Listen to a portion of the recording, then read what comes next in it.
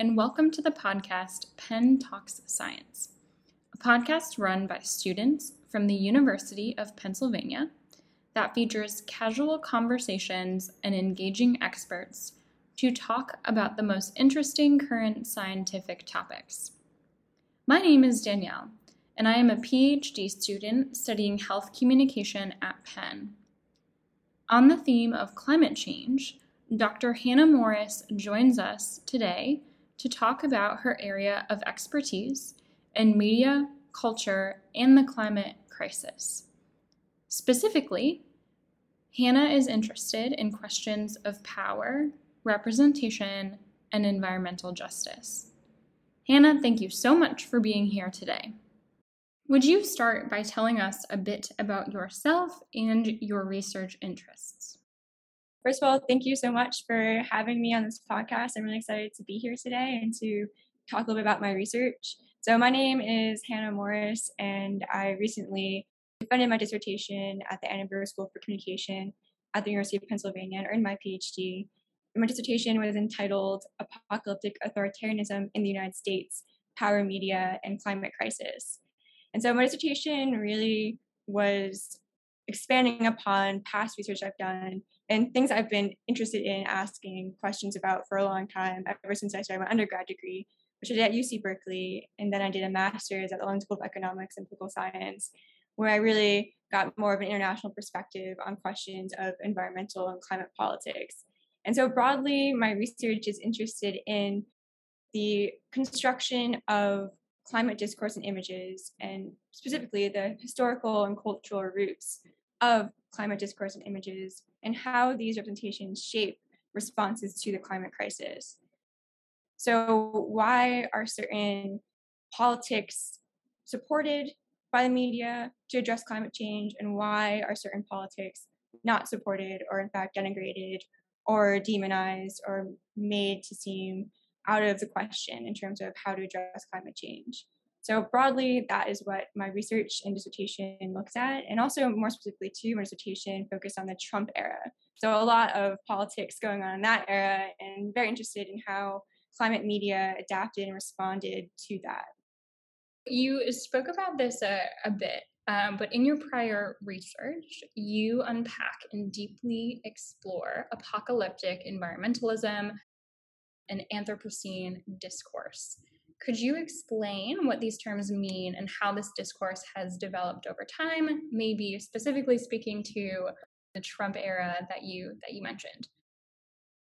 That's a really great question. Thank you so much for asking that, and really expanding upon my interest in why certain responses to climate change are supported or not.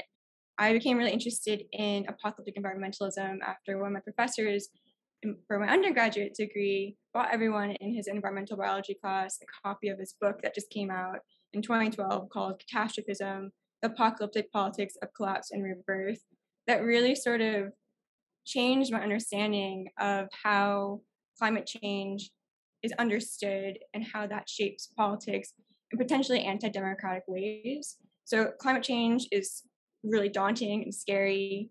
It's posing a lot of extreme changes in society and politics, and seemingly really difficult to come up with responses to that. So it is apocalyptic in that sense of it revealing these really scary realities and what the future can hold. But in this book, and then further when I developed my research and I started looking more at apocalyptic environmentalism, it became clear that apocalypse sort of creates this universal future where there is no future. In that sense, there's a lot of opportunists that can come in and propose either all-encompassing solutions that really sidestep including different voices, different perspectives, or can lead to just nihilism in general and thinking that there's nothing that can be done. The future is gone anyway, so why should we care? We shouldn't do anything. Let's just continue.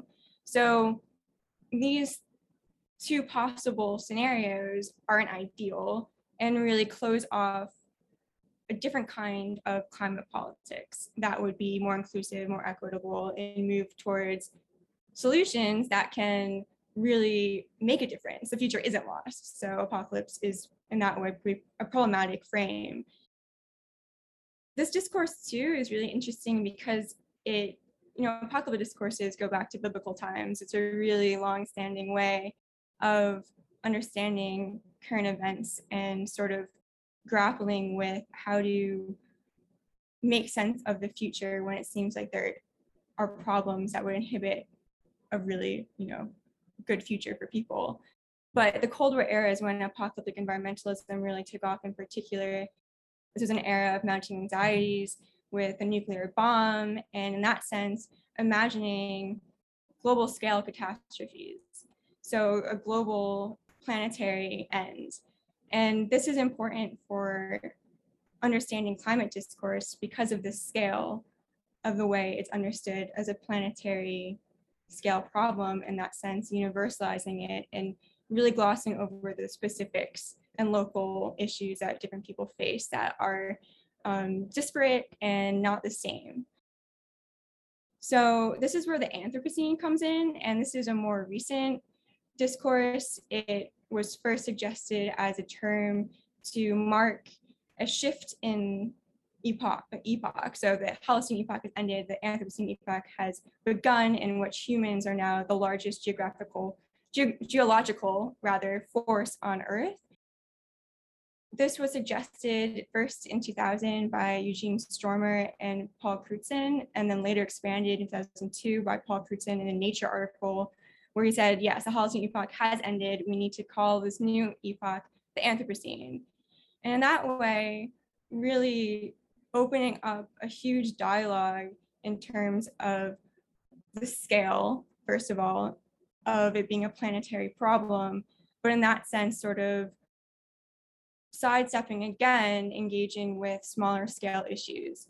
And this is something that's becoming more of a discussion and a problem among Indigenous communities and Black and Brown communities of color who are advocating for environmental justice and paying attention to the politics of climate change and asking, what do these large scale frames do?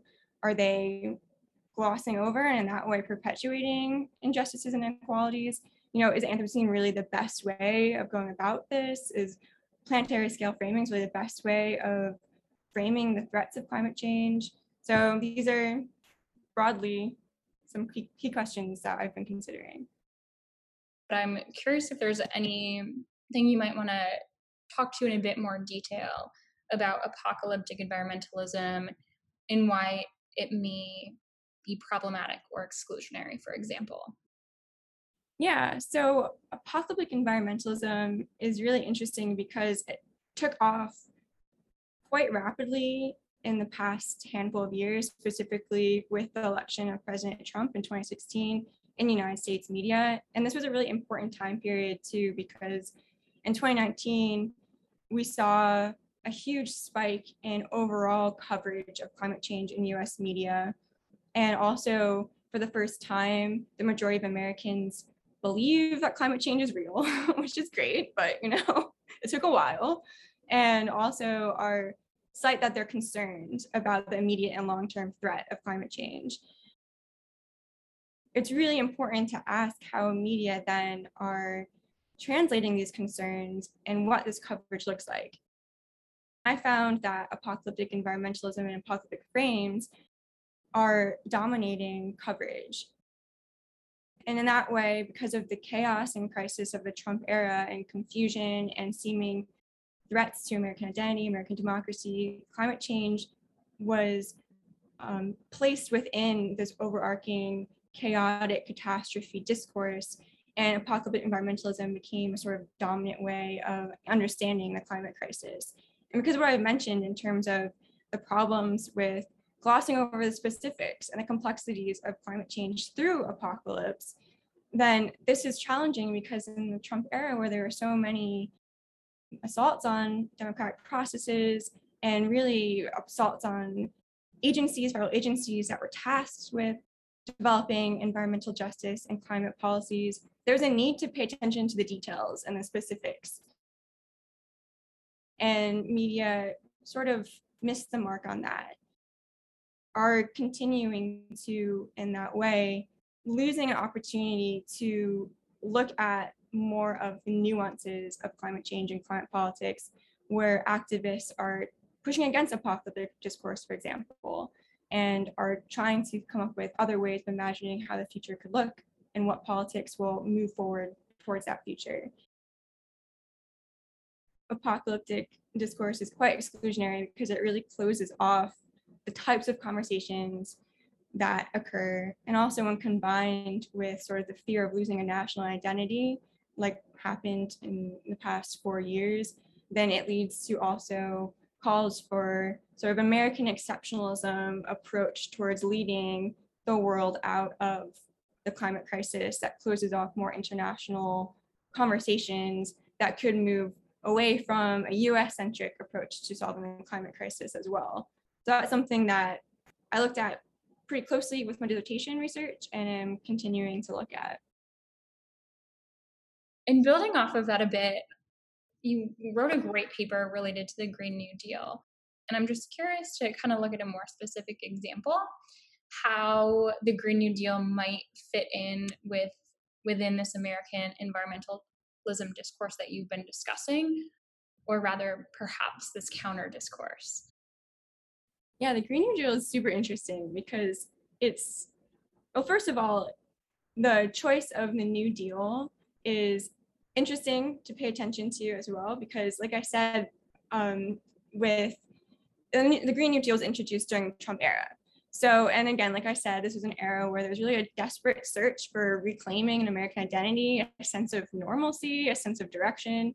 And so the Green New Deal was based off of the New Deal, chosen New Deal, and Franklin Delano Roosevelt as a sort of icon, as a way of getting a sense of direction in terms of calling upon a past crisis, the Great Depression, and the way that the United States navigated that in a, arguably successful way, controversial, but the idea was trying to find a sense of American history that was encouraging. And so the Green New Deal drew upon public works initiatives that were established during the New Deal and saying, hey, we can imagine our economy and our politics looking different than the way it is now under Trump and the way it's been in the past in terms of ignoring climate change. And the Green New Deal was really exciting in the sense of pushing against these apocalyptic ideas of there being nothing we can do, no future, and the Green New Deal saying, no, there's many different futures that we can create, and it's just a matter of changing the politics and the economy. And what I thought was really interesting and exciting about the Green New Deal too in the beginning was the idea of changing the policymaking process. So changing the climate policymaking process and having it, instead of it just being a handful of people deciding how to approach this planetary problem. Again, drawing upon the image of planetary, and in that sense, designing a planetary solution, which is flawed because it overlooks a lot of the complexities and different localized solutions that can be established. So Green New Deal is saying, no, let's think beyond the planetary scale. Let's think about how communities can come up with their own approaches to solving climate change, but it's federally supported. That was very exciting in changing the policymaking process, making it actually more inclusive just from design.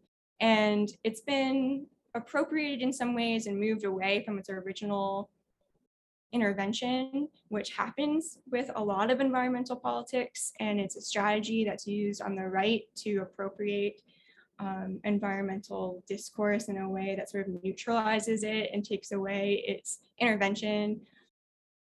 Also, the Green New Deal, and this is what my paper looked at that you mentioned, was widely discredited across the board in the US media. So from Fox News to the New York Times to Wall Street Journal, just across the board, really was framed as being a sort of idiosyncratic, millennial, radical policy that really was something that didn't reflect the average, quote unquote, average American. And in a time period, the Trump era, where it was already so chaotic and people were already really stressed and confused, the media framed the Green New Deal as a further radical threat that would upend a sort of normal American way of life. In that way, there was widespread fear mongering about this policy and about sort of radical millennial others who were a radical generation within radical times. And in that way, saying, like, no, we can't do this. We need to go back to how the United States should be in terms of a quote unquote moderate approach to climate change that essentially is a market-based approach that doesn't really change the structure of the economy in a fundamental way. Unfortunately, there are some obstacles in terms of moving to a different form of climate politics. You spoke to the prominence of apocalyptic environmentalism and exceptionalism of the United States in climate discourse. Despite the prominence of these discourses, what work has been done and do you suggest can be done in the future to elevate issues of social justice and equity?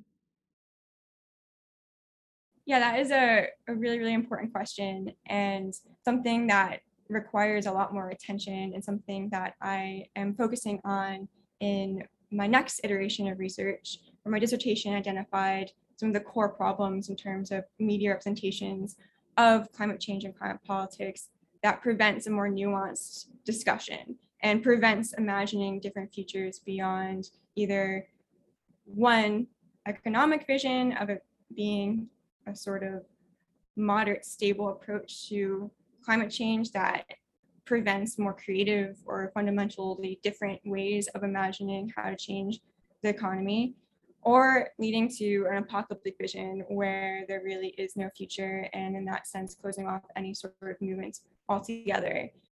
There's a lot of pushback against that, and there has been for a very long time. So I mentioned that climate change discourse framed as apocalypse has been around since the Cold War era. And also since the Cold War era, though, there's been the environmental justice movement. And the environmental justice movement has a deep history, has a very long history of community-focused efforts to take back the ability to create places to live that are, first of all, healthy and also contribute overall to a planet that is thriving. And in that sense, reimagining the way that climate policies are developed, and instead of being a top-down perspective, it being rather a bottom-up perspective. This is taking off more and more now, especially with the Green New Deal really jumpstarting the conversation and the policymaking process that they propose being more of an environmental justice tradition as opposed to some more long-standing top-down ways of governing climate solutions that have been around for quite some time. And so coming off of this too is a really strong Indigenous movement for the Red Deal. And the Red Deal is very clearly stated, this is the Red Nation is really spearheading this, an Indigenous American organization that is saying that it's not that they're opposed to the Green New Deal, but the Red Deal goes beyond that and trying to think about how to insert decolonization into the question of what to do about climate change as well. And this has motivated a lot of really important conversations about policies that move beyond what the Green New Deal even was discussing, and how to think about the deep histories within the United States that have led to extensive extractive industries. There's not even the legal basis to be able to do that because of the history of the United States in terms of colonization.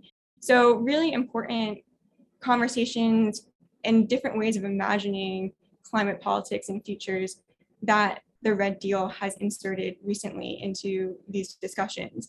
And the Red Nation is producing really awesome media that is showing how to do this work and how to do it differently. There's also been quite a few climate newsletters that have been developed. I'm thinking of Mary Heglar, for example, who is producing a podcast and a newsletter that is really bringing questions of environmental justice and environmental justice perspective and coverage of climate change into people's inboxes. I think moving forward, there really needs to be more focus on how to have these really great journalistic interventions in more mainstream media and why it's just relegated to blogs or newsletters, and this has been a consistent issue for, a very long time. Seeing how to insert these more historical context and perspectives in more mainstream climate journalism is super important, and I think is beginning to slowly happen because there has been so much pushback. Hopefully that will continue. What is maybe one or two important takeaways or pieces of advice you would like to share based on your research and your recent dissertation work? Advice in terms of how to think about climate change, I'll start with, and then advice just in general in terms of research and navigating big projects. So for advice in terms of researching climate media and climate communication and climate politics in general, I think it's just really important to understand the really amazing and long histories of work that people have been doing to change the conversation about climate change. It can be daunting looking at, New York Times coverage that perhaps isn't as great as you would hope for such a really important publication, but people have been critiquing this for so long, and there's been so many interventions and different ways of writing about climate change. From Rebecca Solnit, whose A Paradise Built in Hell is now almost a decade old, and really pushing against the idea that chaos comes from crisis, instead of it being communities come from crisis, and how to think about giving the ability to make decisions during crisis moments like the climate crisis more to the communities involved. And this has been something that people have been writing about and advocating, exploring for a very long time. Also, for example, Astra Taylor, who does really amazing documentary filmmaking and was involved in the Occupy movement and changing the conversation about climate change being a part of social justice struggles and struggles for building a more democratic United States and what that means, what democracy even means. There's really a rich history of really important research and writing that should be paid attention to. So that's my advice for folks doing climate communication research. In terms of large-scale research projects in general for PhD students perhaps who are listening to this, take the time to dive in and not expect to know what will come out of that. Everyone always says like your topic changes and it's not what you thought you would do originally. And I always knew I wanted to do climate change communication research, and that's what I'm very passionate about and really am motivated to do. But because if no one could anticipate the election of Trump, which happened my first year of the PhD, and then the coronavirus crisis, which happened as I just was finishing my proposal. And so these two really important events were unexpected and really important to pay attention to and to attend to. And so my project really adapted to that and ended up being asking questions about this political moment and how that is shaping climate communication. And so it was challenging and sort of emotionally draining engaging with something so present, but really I learned a lot from it. I think adapting research to what's happening now, but still ensuring that you have a historical perspective in that is super important and leads to really interesting work, and is, you feel like you're doing something too because you're responding to the moment. Hannah, thank you for taking the time to join us today and for sharing the findings from your incredibly important recent work and research. Please keep an ear out for our next episode continuing on the theme of climate change. We'll see you next time as Penn Talks Science.